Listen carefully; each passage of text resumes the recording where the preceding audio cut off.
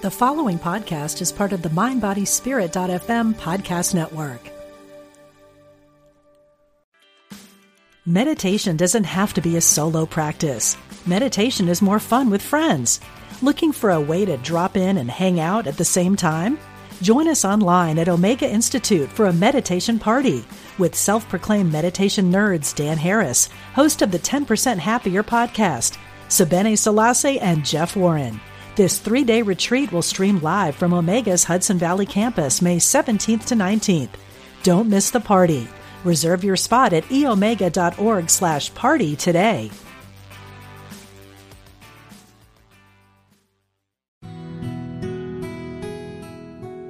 Discover the power within. Unity Online Radio. The voice of an awakening world.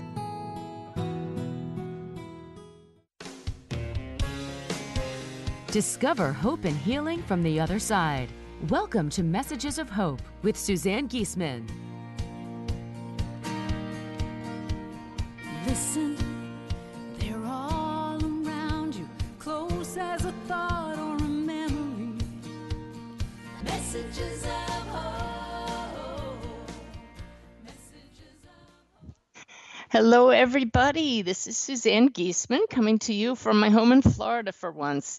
I'm so excited about today. I don't want to do a lot of talking right up front because my guest, Paula Stevens, has so much to share with all of us about rebuilding a beautiful, thriving life after tragedy. But let's just set the stage for the fact that death is not the end. Of course, this show is called Messages of Hope, and I'm trying to do my best to instill in all of you the hope that love and life are eternal, and that hope then turns into knowing that just transforms our life. A quick story from a reading I did yesterday for a client. Oh, as her life turned around in that brief period of time that I showed her that her son is still very much with her. At the end of the reading, he flashed in my mind's eye the peace sign, not the kind with the fingers, but the peace symbol. And I explained that to her, and she didn't know what it meant, but we had just finished talking about her daughter, and I said, well, just remember that peace sign came up and let me know if you figure out the meaning of it. So she went home, and just a few hours later, I got an email from her with this photograph. When she walked in the door, there was her daughter with these giant peace sign earrings on. I just love those not telepathy moments that shows that I wasn't reading her mind. She didn't even know about it, but her son on the other side sure did. So just a beautiful wink from across the veil. Well, Paula Stevens, our guest today, also has a son across the veil. She is a Gold Star mom, which means that her son passed while on active duty, just like our Susan. And let me tell you a little bit about Paula before we bring her in. The death of her father as a teenager exposed Paula to a rudimentary education of what it feels like to grieve the loss of a loved one.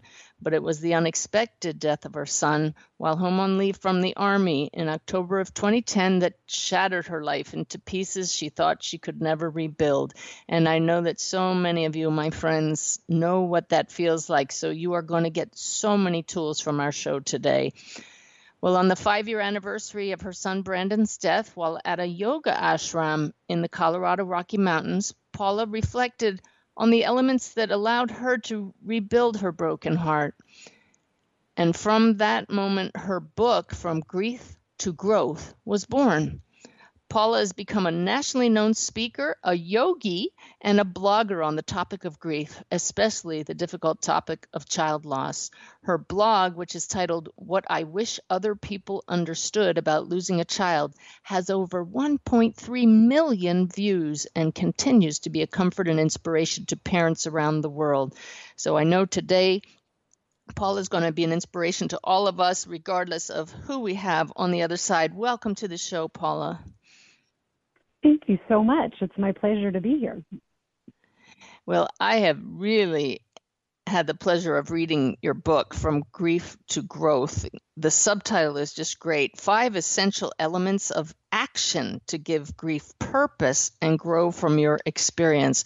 I think the best way to start the program is just tell us about Brandon and his passing and how it affected you. That is a great place to start, because who doesn't love to talk about their kids, right? Exactly. Yeah, so my son Brandon, he passed away when he was 21, and I'll kind of get into the details around that here in just a second. But Brandon was the oldest of all my boys, and I'm a mom of four boys, and Brandon was the oldest, and he always took such pride in being, the older brother and the big brother, and I think that's an element that continues on after his death. That even just recently, one of his younger brothers, who's now 25, was sharing that he had a dream about Brandon, or a dream with Brandon in it, and he said, the best part of the dream was that Brandon continued to sort of cajole him like he did in real life, if you will, and that he still had this essence of teasing his little brother. And he said, Jason said, it just felt right, and it felt the way things were supposed to be. And that was sort of the essence of Brandon, was that he always had this beautiful essence, this childlike essence about him. And it just really resonated, of this great big heart. We used to say that he had a Kool-Aid grin. Remember the Mr. Kool-Aid that way back in the day when there used to be TV commercials? We had the big guy, and we used to always say Brandon had the Kool-Aid grin. And but then when he was out of high school, and right out of high school, he kind of struggled with what he wanted to do, thinking that we so often kind of lead our children down the path of from high school you go to college, and he didn't really feel like that was the right path for him. And he had always wanted to be in the Army. And as a little kid, he just played Army, hours on hours. And in the open fields, it would be a whole battlefield for him. And, imagining all the pieces and players. And so finally he decided that that was his calling, and that he did want to join the Army. And so he enlisted, and much to my chagrin, he enlisted as an infantryman. And of course I was like, oh, it should be something safe. Like, why that? And that is such really a typical mom response. I hear it all the right. time. Right. Can you do something safe in the Army? And but he was so proud of his decision, and really flourished. I mean, absolutely. As soon as he made that decision, he just completely changed into this amazing young man, which he always was, but it was as if he settled into his own purpose and his own being. But what's really interesting is, as soon as he left for boot camp, and my husband and I remember this conversation so clearly, I said to my husband, I don't know that we'll ever get Brandon back. And I think this might be sort of the end of it. And, my husband at the time, he kind of looked at me like, well, that's kind of a morbid thing to say. But I think there was this inner knowing, and this sort of bracing of the inside of me, the wise part of me, that knew something was coming. And it wasn't necessarily that I knew that I thought he was going to die, killed in action or something like that. But I had a knowing about it. And I went down and visited Brandon about a month before he died. And I went down to Fort Benning in Georgia, and we spent this weekend together, and it was absolutely wonderful. It's one of my favorite memories of our time together. And again, I had this sort of inner wisdom that was this like nagging thing. But I would never have been able to articulate what it meant at that point in time. And then about a month later, Brandon came home for a weekend of leave, and we dropped him off at his dad's house about 10 o'clock at night, and he was going to go out with his stepbrother, and his stepbrother was about the same age, and so they were both 21, 22 years old, and just a typical, I haven't been home in months, let's go out and have a good time kind of thing. And that was the last time I saw Brandon. And the next day we got a phone call that said he had died in his sleep. And, just nothing could have been further beyond my imagination of more stunning, how that weekend was going to unfold, And we found through talking to the people he was with that night, and then the coroner's investigation and all of that, that he had someone who was at the stepbrother's apartment had broken in half a painkiller and given half of it to Brandon, and Brandon took it. And apparently this painkiller, it wasn't prescribed to Brandon, so he, in full disclosure, he should not have taken it. And it was also a painkiller that is not on the streets. It's not just a everyday painkiller. Apparently this was a painkiller that is highly regulated and really had no place to be on the street, and it was a very dangerous drug. And in taking half of it, it was an extended release tablet. And when he broke it in half, one of the things that happens chemically with medications that are extended release is if you break them or crush them or manipulate their chemical bonds in any way, it disrupts that extended release. And in this case, half of the pill dumped into Brandon's system, and instead of being 8 hours or whatever, it became a full dose in a very short period of time that became for Brandon lethal. And so, the friends he was with said, he didn't even drink a beer. He fell asleep on the couch, and we just thought, long day of travel.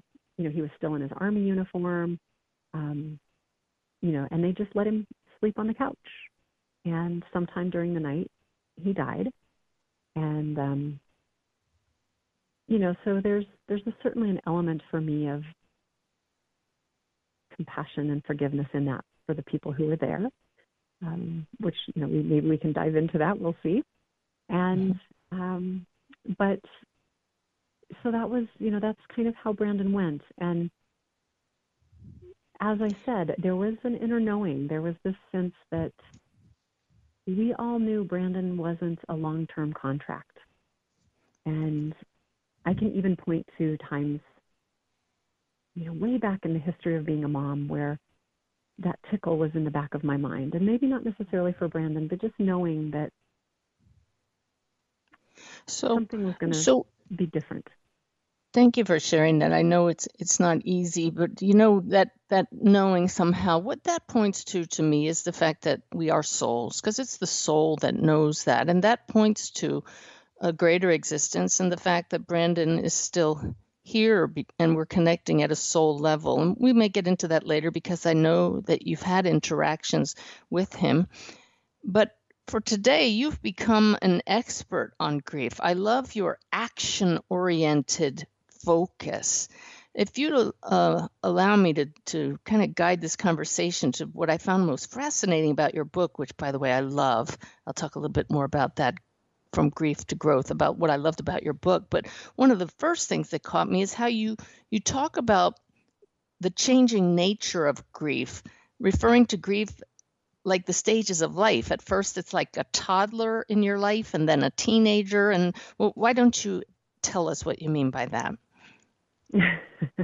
Yes. Well, so yeah, I think that it's so hard for us to wrap our arms around what grief is. And, very simply, it's an emotion, it's a feeling, it's an expression of love. But my experience of grief has been that it has its own personality and it has its own presence. And just like how we come into this world as infants, that's how our grief arrives. Our grief arrives as needing care 24 hours a day. I mean, if we look back, if you've ever been a parent or you've ever babysat or you've ever had any experience with small, infants, that, just like those early weeks of grief and sometimes early months of grief, it's all consuming. And it feels to me very much like an infant, where it was, every 2 hours you're waking up to feed and then they need something and then they have to have their diaper changed. And none of it is pleasant. No one likes to change poop and feed a baby every 2 hours and wake up. Like, it's just nothing. I mean, I don't know how any of us don't eat our young sometimes. It's a little bit like grief that we just sit there and go, are you kidding me? This is my life? I thought this was going to be something else. But then, it starts to transform, and grief becomes this thing that starts to take on its own personality, just like a toddler would. And it starts to be a little bit, back-talky and sassy and say things like, you can't go out for happy hour. You're not happy. Stay home. And, or no, I'm not going to that. Just like the toddler would like put his foot down and say no. And you go, okay, because you don't know grief. It's not a relationship for you yet. And so you think, well, grief said this, and so grief must be right because it's the biggest personality in the room right now. It's the biggest thing happening, so it must be right. And so you go, okay, we'll stay home. And then, grief continues to sort of evolve and open up, and it becomes, again, its own thing. And then it becomes the rebellious teenager. And for some of us, that rebellion, I think a good example of a rebellious teenage grief is, I'll use the woman who developed Mothers Against Drunk Driving. So this was a woman who lost a child, and in her grief became this really rebellious, angry teenager. And the expression of that was, no more children are going to die at the hands of a drunk driver. And so this was, Mothers Against Drunk Driving was created back in the 80s, I think it was. Mm-hmm. And before that time, there really wasn't regulation around drunk driving, and certainly not the way we understand it today. But her angry teenage grief really went to town. It really created something amazing. Yeah. And the goal, I think, in our grief is to sit across from it and say, what can I learn from you? And let me create a really healthy relationship with you. Just like the relationship we had with our kids and we continue to have with our children, it changes. I don't have the same relationship with Brandon that I did 10 years ago. 10 years ago, he was alive. 10 years ago, he was 19, and he was rebellious, and he was kind of a pain in my butt. But now I have a different relationship with him, and we can no more expect our relationship to grief to stay stagnant and the same than we can expect our relationships with human-to-human interaction for them not to change either. So, if I think that my relationship with my husband will never change, it's eventually going to become dysfunctional. If I continue to expect him to treat me the way he treated me when we first started dating, that's ridiculous. He's not going to act like that anymore, and nor am I, for that matter.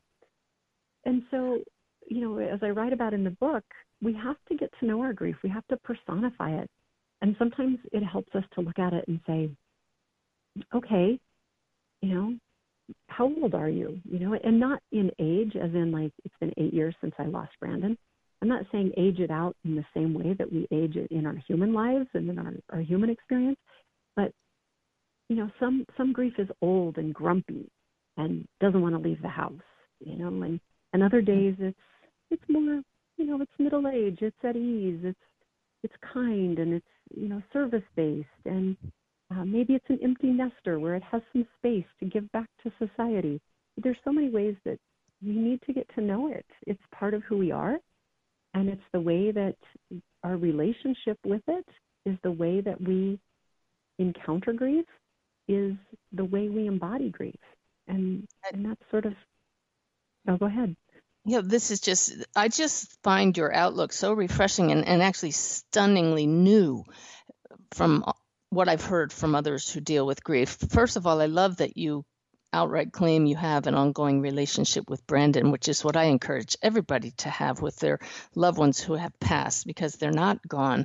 But what I'm also hearing you say is that this is your action steps are not about getting rid of grief. You're not telling us it's going to go away completely. You're saying have a relationship with it, but expect it to change. And you're saying that, well, what are you saying? I don't want to put words in your mouth, but it's not going to go away is what you're saying, though. Yes, I'm saying absolutely don't expect it to go away.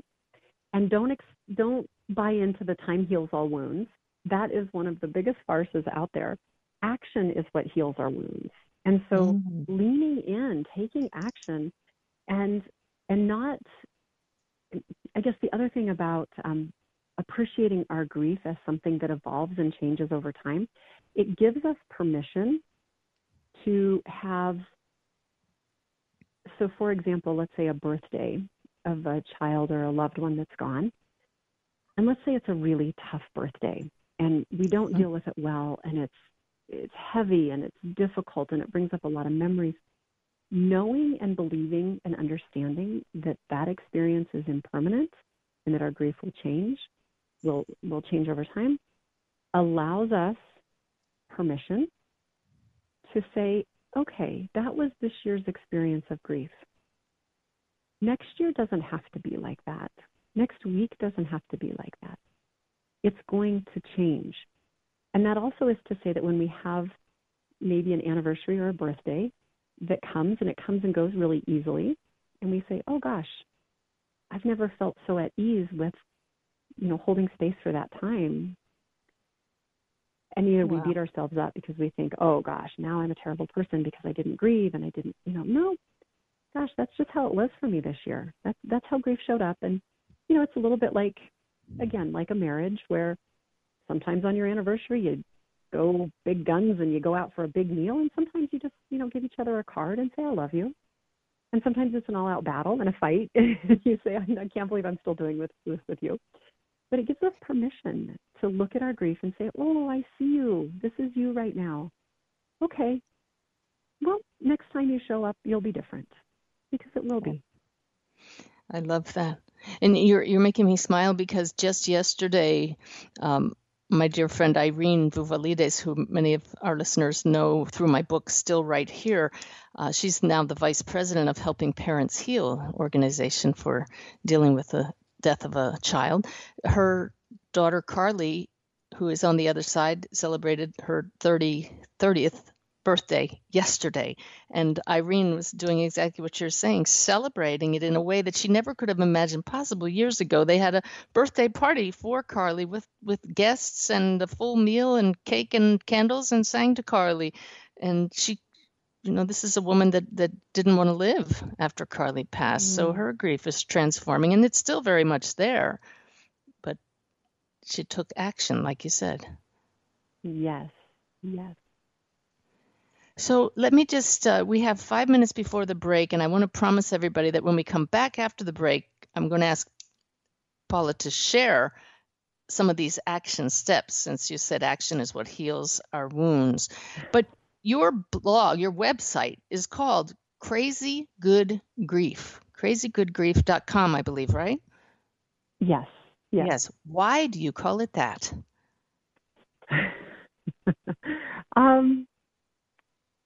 Well, I guess the simple answer is, for years, somebody would say, well, how are you? And I would say, I'm crazy good. I'm great. I'm really just crazy good. And it seemed so counterintuitive then after Brandon died, and someone would say, how are you? And I wanted to be like, I'm crazy with grief, which traditionally my answer would be, hey, I'm crazy good. This is awesome. And so it was kind of this play on something that's not good. And I'm working through it. It's a work in progress. And it's crazy. Grief is crazy. It's an emotional roller coaster on its best day. And it can be good. And so it's all those things. It's crazy. It's good. It's grief. That's what I love about your book. First of all, you're very funny, and you're a wonderful storyteller. Guys, her book is fantastic. You have to read it, From Grief to Growth. And it's so full of anecdotes that show your humanity. And I have to tell you, I recognized myself in some of your stories after our Susan died, and I know so many readers will. We really do go a little crazy. I mean, the thoughts that go through our heads, they're insane. Any doctor would say that's crazy behavior. And yet, at the same time, you say that's okay. I mean, it's all part of the process. We have just a couple minutes. You want to talk about that craziness? Oh, I had so much crazy. I think one of the things I share in the book is anger was really present for me for a long time. And, the craziness of just how anger can absolutely burn you. And we think that in our anger, we're burning other people, and somehow we're justified in that behavior. And I think what I talk about in the book is, on my way to work, I would stop by the Starbucks, and, the Starbucks baristas are trained to be like, hey, how are you? What's going on this weekend? And I would just go in and I would fire off just the meanest things to those poor people. And I think it really got to the point where I would, I'm pretty sure that like whoever was like low man on the totem pole had to be that person. It was kind of like a rite of initiation at that Starbucks. Like, here comes the crazy lady, and she's going to tell you off for asking how her day was. But if you don't ask her how the day is, the manager's going to be mad. So go for it. And so yeah, there's a lot of crazy in our experience of grief, and that's part of the experience. It's part of the human experience.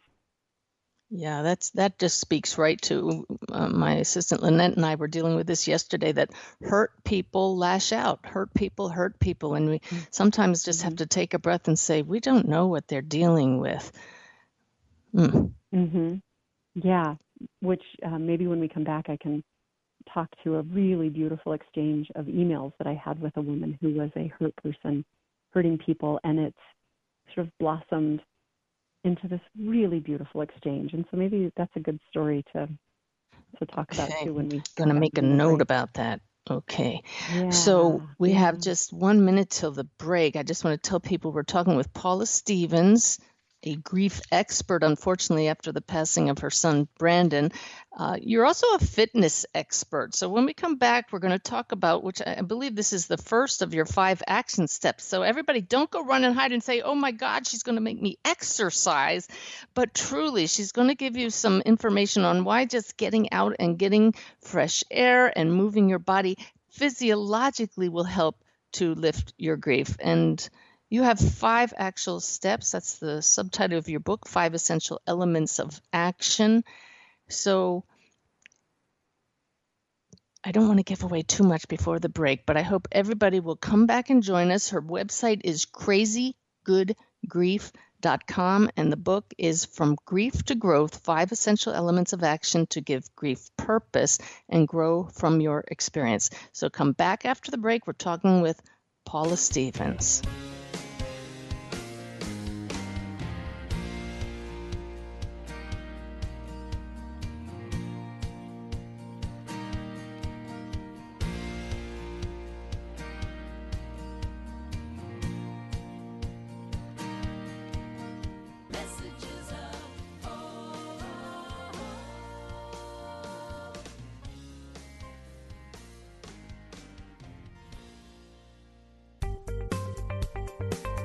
Experience the difference.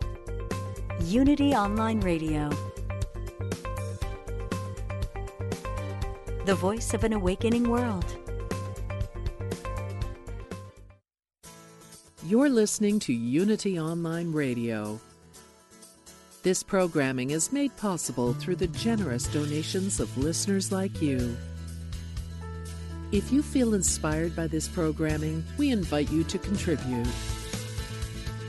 Go to unityonlineradio.org and click on Donate to make your offering today. Thank you for your support. Here's a Unity Mindful Moment with Catherine Ponder, taken from a classic talk called The Prosperous Truth, recorded at Unity of Austin in 1991. I heard from a young lady who was just starting out as a Unity minister, and she said, I am not teaching prosperity yet in my ministry because I have not yet demonstrated it in my own life, and I don't think I should teach what I have not demonstrated. And I wrote her back and said, honey, you've got it all backwards. You need to teach what you want to learn. You teach what you want to demonstrate, because you cannot demonstrate what you do not know. There must be an inworking before there can be an outworking. To find out more about Unity teachings, visit unity.org. Sometimes you might feel so alone with your problems you don't know where to turn. We invite you to call Silent Unity, the 24/7 prayer ministry, where someone is waiting to pray with you every day at any hour. Listen and relax as you hear their beautiful words affirm the highest and best outcome for you and those you love. No matter what's going on in your life, Silent Unity is always standing by. Call today, 816-969-2000. If you've been on a spiritual path for a long time, what can you read that's new and exciting? Try Unity Magazine. It's designed for the seasoned spiritual student, with in-depth articles and interviews about spiritual practices and philosophies. Our columnists share their own faith journeys and cover healing, science, and psychology, with even a little scripture thrown in. You'll read some classic authors and some new ones. Get a free trial issue at unitymagazine.org. Find the truth within yourself that heals, reveals, guides, and transforms. Tune in to Reverend Galen McDowell every Wednesday at 10 a.m. Central for Truth Transforms. Take a deep dive into the practical aspects of New Thought teaching, starting with forgiveness, spiritual healing, prosperity, and more. Reverend McDowell welcomes some amazing guests, and topics can range from reincarnation to the Bible to science. Big plans to join the show here on UnityOnlineRadio.org. Call now with your question or comment. 816-251-3555. That's 816-251-3555.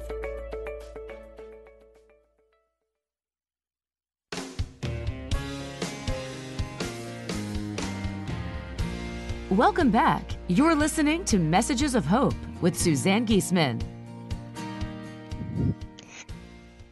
Hi, everybody. We're talking today with Gold Star mom Paula Stevens, talking from her heart about rebuilding a beautiful, thriving life after tragedy. And if you have been listening already, you can tell from Paula's energy that it is possible to find happiness again after the passing of a loved one. And Paula's going to be sharing with us in this last half hour action steps to transform your grief into growth. But we did promise we'd come back, and Paula, you're going to tell us about a hurtful email you got from a woman. Yeah, I think it's worth sort of sharing that.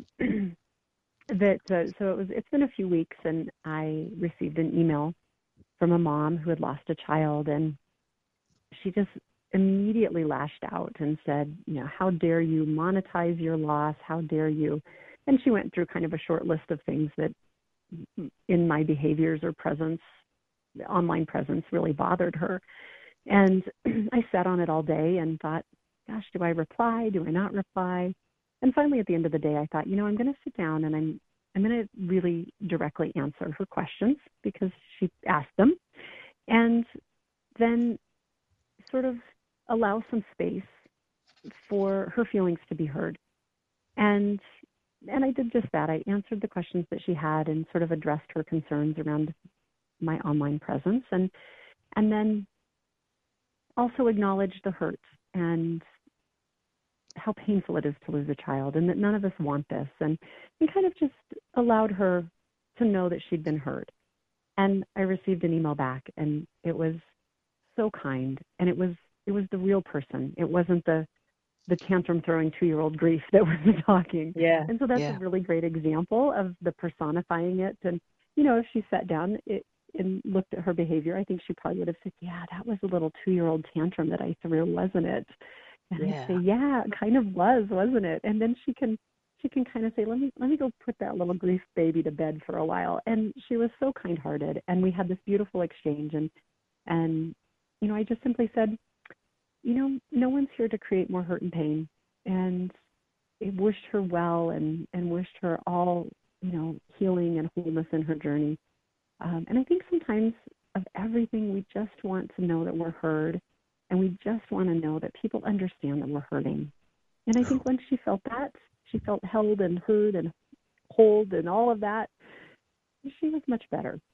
So yeah, just a little grief temper tantrum story. And a shining example of how love heals. So thank you. So you state in your book that you discovered after Brandon passed that Elizabeth Kubler-Ross's traditional 5 stages of grief didn't go far enough. So you developed actual action steps. Why don't we dive right into them? You want to just quickly say what the 5 steps are and then dive into them? Yeah, of course. Yeah. So yes, I felt like, and I won't go into any of Elizabeth Kubler-Ross's work. I think, we're familiar with it, and isn't sort of the scope of what I'm talking about. But what I found was I I needed to do things, and I needed to do things that I felt were productive. Not necessarily goal-driven, but productive, meaning... And not just to stay busy. Right, exactly. So it wasn't busyness. It was actually something. And so these 5 elements, as you talked about in the opening bio, these 5 elements were born from the 5-year anniversary of Brandon's death, and me sitting down and saying, what is it that has worked for me in 5 years? Because along the way, I wasn't thinking, what do I need to do next? You know, it wasn't a checklist, but it was a reflection, rather, of what did I do that worked, and what did I do that didn't work? Because I did a lot of things wrong. I definitely went around the block to go in the front door of healing, right? I did not walk straight up into the healing door. I was like, oh, let's wander around for a while. And I did a lot of that, but I also could reflect on what worked. And so, you know, my 5 elements, you know, the first one I talk about, which is so easy for me because my background is health and wellness, was how health and wellness and self-care impact our healing. And it isn't separate. Our physical body is as ingrained in our grief process as our emotional state and our spiritual state. You cannot separate them any more than you can separate the surface of a pond from air, or the pond. It is that line of demarcation between the surface of the pond and what lies above and below is connected through the physical body. And then the second element was letting go of limiting beliefs. And we all have limiting beliefs. We had them before our loved one died, and we continue to embrace and engage in some of those after, and some of those don't help us heal. And some of those, that's a letting go. Like, those are sometimes the things that keep us stuck. And then the third element was around self-compassion and loving ourselves and loving others, and what that looks like. Because I think we get a little bit lost in that, and we either end up wanting to be the victim, which is not an act of self-love, and it's not an act of compassion. It's just re-identifying ourselves as somebody who isn't really very high-functioning necessarily, and so we step into that. And then the next element, the fourth one, was creating connections that heal. And I found that there were some behaviors that I engaged in that were really productive, and some that weren't so productive. And, you know, some of those transformed over time, and they continue to transform. Like right now, I'm actually really shifting my connections and where I'm finding healing in the people that I'm surrounding myself with. So it's something that continues to evolve. And then the last element was gratitude. And that was one of the elements that I probably grappled with the most, was to say, really, my child died and you want me to be grateful for that? Well, it's not that we're being grateful directly for that, but that we're cultivating a mindset of gratitude. And I'll talk more in depth about all of them, but it is an essential element. As counterproductive as that sounds, gratitude is an essential element. Awesome. I love how you came up with these, right? What really worked and what didn't work. So I want you to flow with this, Paula, and just intuitively sense what everybody needs to hear most from those 5 elements. Oh gosh. Okay. Well, let's start with the concept of wellness and self-care, because, you know, and I think I open with, and I'm going to actually get my own book out here and page through it with you, because I think I refer to a quote at the beginning of the chapter on wellness and self-care by Ram Dass. And Ram Dass is the author of the book Be Here Now from the 70s. And so he's this like old hippie guy, but incredibly wise, incredibly intuitive, and one of my favorite people. And so I start this by quoting him and saying, the quote says, "The body is a temple of the soul, the temple of your spirit, the vehicle for you to become one with God. Honor it, take care of it." And I think we live in a culture that identifies our body as an external source of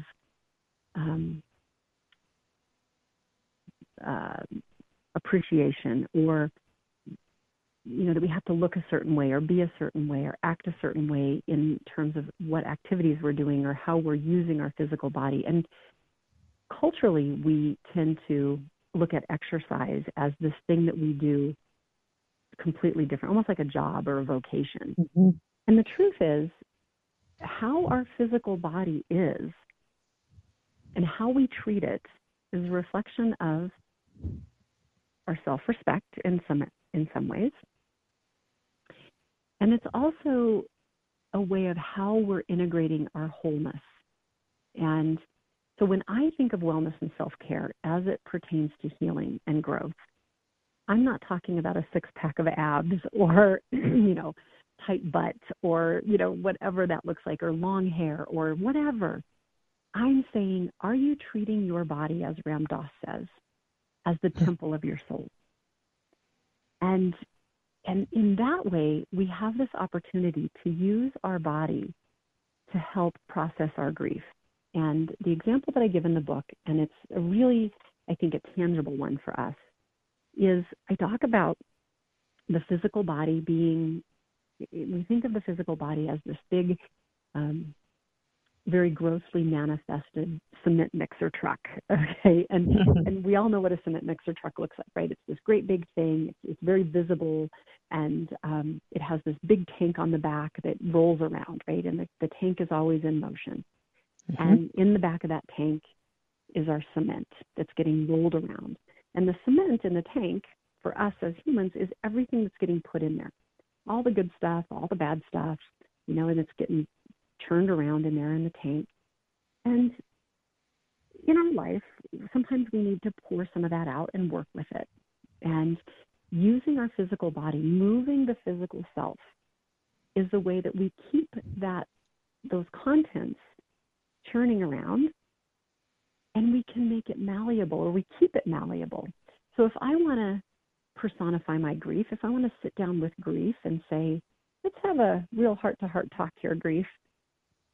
But if I've just sat there and done nothing, and I've sat with, let's say, the concept, time heals all wounds, well, I'm going to sit here until time does its job. If I just sit and wait for time to heal me, my cement turns to concrete. Huh. And then concrete is sure a lot harder to work with. And concrete shows up in our physical life as hypertension, chronic disease, heart disease, cancer, autoimmune disease. There's a long, long list that I could go in as a physiologist and talk about. That's the concrete. And so at some point we have to say, let's keep moving. And then in this movement, grief becomes and maintains its malleable substance, right? And it's something that we can work with. And so then I can pour my grief out, and I can say, okay, today, this is what it looks like. And I can work with it, and I can mold it, and I can turn it into anything I want. I can turn it into a beautiful monument. I can make it into whatever I want. Now, Paula, you used the great metaphor with the cement mixer, but you're literally saying, get out there and move. What does that physiologically do to transform the grief? Well, yes. So that's a great question. So, and let me start from saying something really simple. I'm not talking about going out and running a marathon. I'm saying right now in this moment, take a deep breath. And so, you and I will do this together, and all the listeners can do it. Good. Just take a really deep inhale and a long, slow exhale. And then you do that 3 or 4 more times. That's movement. The breath is the simplest movement that we forget to do in our grief. We let grief live up in our collarbones, and we only breathe really shallow. And when we do that, to answer your question physiologically, when we are so driven by our grief, and our grief is driving all of our conscious thoughts, and we're breathing up in our collarbone area, and we're just this really shallow breathing, it stimulates the sympathetic nervous system. And the sympathetic nervous system increases heart rate, increases blood pressure, diverts blood away from the gastric juices and the visceral organs, and it puts us in fight or flight. And so we become chronically stressed, increases cortisol, increases all the hormones that have to do with fight or flight, because what we've done is we've told the body, oh my gosh, something bad is imminent. And then the body responds in fight or flight. But when we move the body, yes, heart rate goes up, yes, blood pressure goes up, but when we breathe and we breathe down deep into our belly like that, which as we exercise, the breath automatically becomes deeper, the parasympathetic system is stimulated. And in the parasympathetic system, heart rate goes down, blood pressure goes down, blood returns to the visceral organs, mental clarity goes up, decision-making is clearer, and all of these amazing things happen. Whereas when we live in that fight or flight, we're always on edge. We're always like waiting for the bad thing to happen. And so to speak to your what happens, when we move the body, we encourage a state of calm, mindfulness, right? And so I'm not talking about, like I said, I'm not saying go run a marathon, but I am saying go move your body. If it's one breath at a time, take a big breath, open mouth, let it go. Deep breath into your belly. Let that breath sink beyond the collarbones, beyond the ribs, all the way down to the low belly. Let that breath be deep and heavy and low. And let the shoulders soften. And the more you can hear the yoga teacher in you, Paula. Yes, right? Now, this is, if I could just tell everybody, this is what I loved about your book. You spent a good deal of time on this first action element, and yet it was just right. It was just enough. You didn't go too deep, but you left us wanting more. And it's just brilliant the way you've written this. And I'm looking at the clock ticking down, and I want more of this, but I also want more of your elements. Yes. So grab another one. What's something that everybody needs to hear? Oh my gosh. So, I think let's talk about limiting beliefs. Okay? Because I think that's one that when people are feeling stuck, limiting beliefs are often that sticking point. Because it's in that thinking that keeps us where we are, because we're hanging on to a belief or a mindset. Another way of thinking of a limiting belief is a mindset or an opinion. And well, my guides are twitching my lip like crazy, telling me, tell her about that example you put in the book about when you went out to the movies and you didn't think you were allowed to be happy. That was a limiting belief. Oh Your son had passed. Right? How can you be happy? Oh my gosh.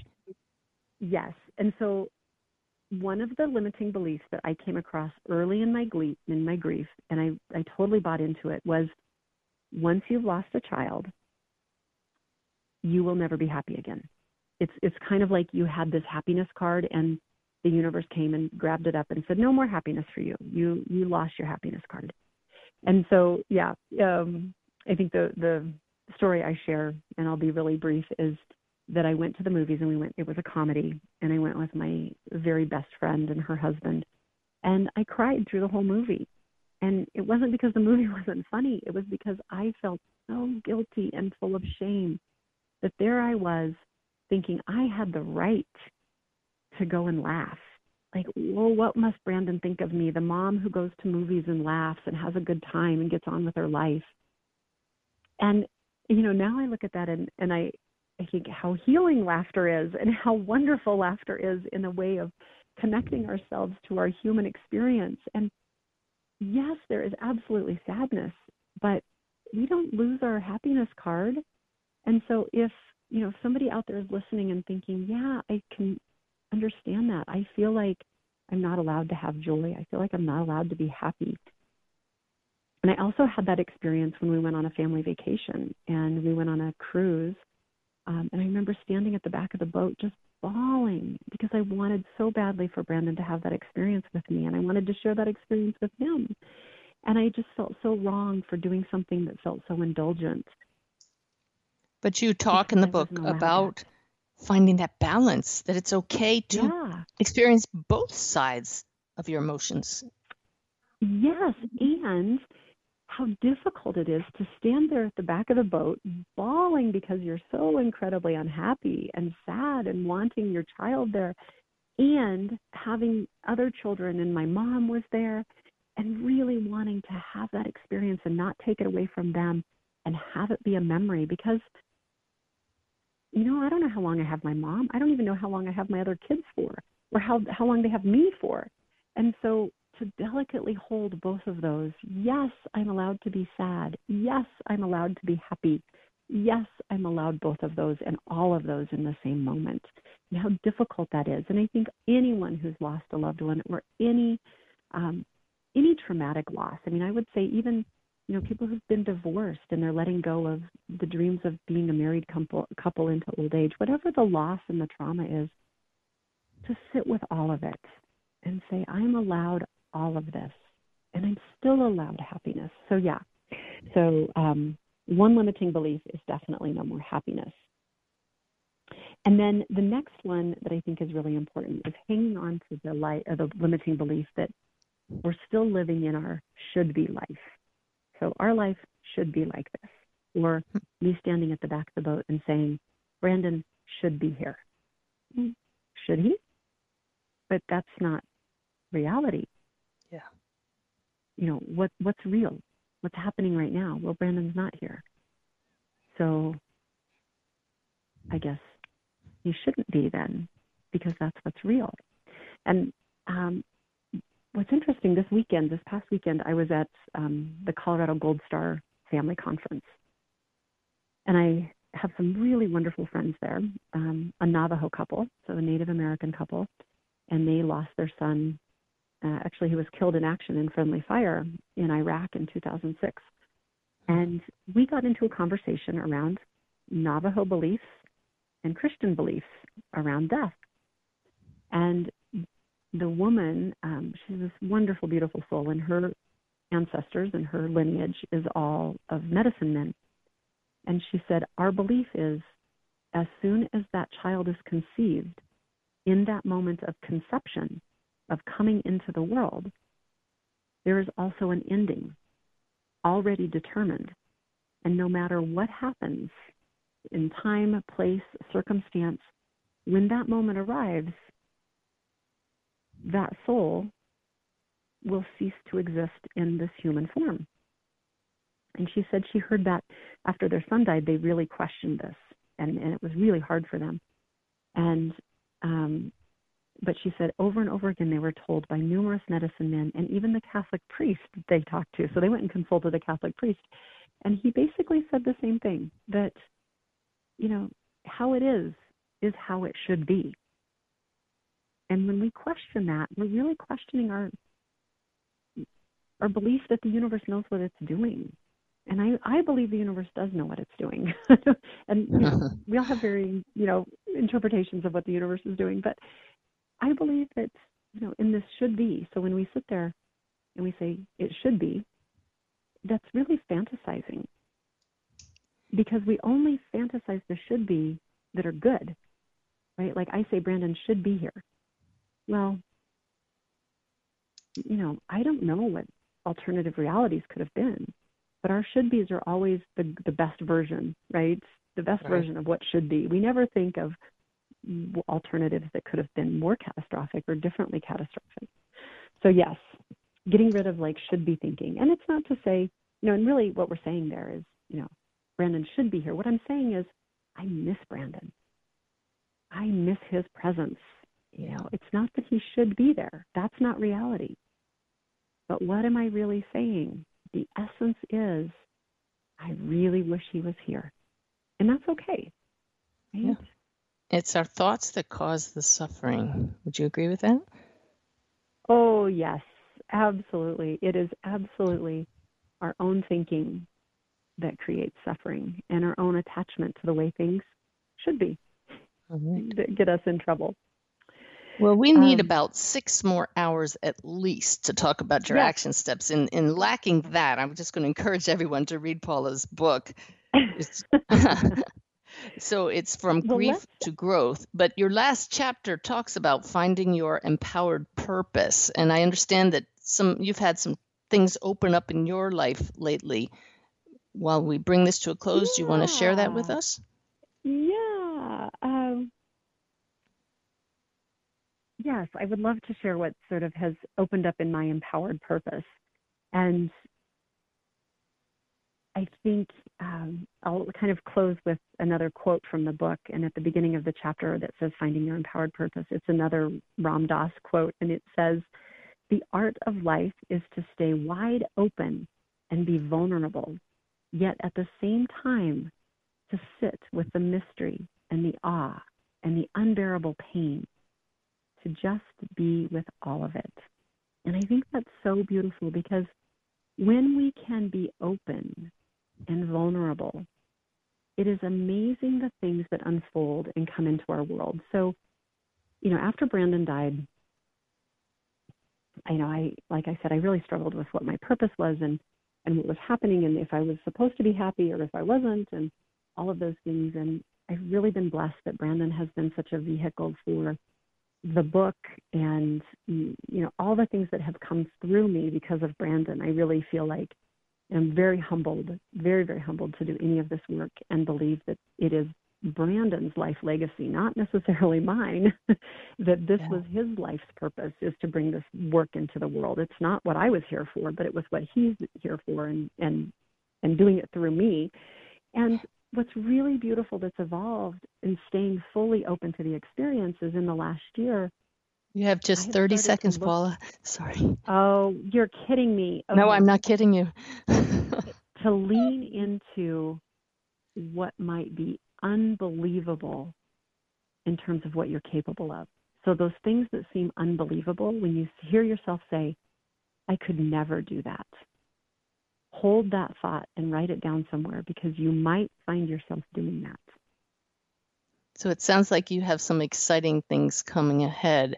Y'all are going to just have to read the book to find out how to find greater purpose from what seems like tragedy. Yeah. Paula, it's been a pleasure sharing with you. I wish we had more time, but Crazy Good Grief is her website. Please check out Paula's work and take action. I love action is what heals our wounds.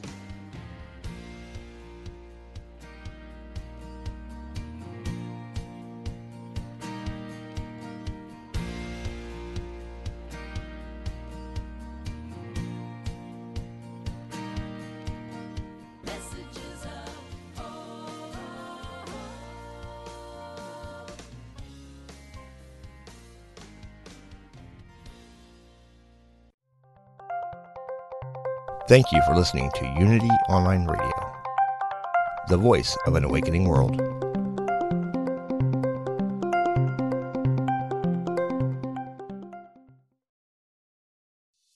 Intuition is our spiritual GPS and the single best tool that we have for navigating our lives. I'm Victoria Shaw, and on my Intuitive Connection podcast, I will share with you the ways to connect with your intuition and awaken the gifts of your soul. In each episode, I'll draw on my own intuitive gifts and my training as an Ivy League trained counselor and psychologist to help support you in reaching your highest potential. Start listening now on Mind, Body, Spirit FM Podcast Network or wherever you find your podcasts.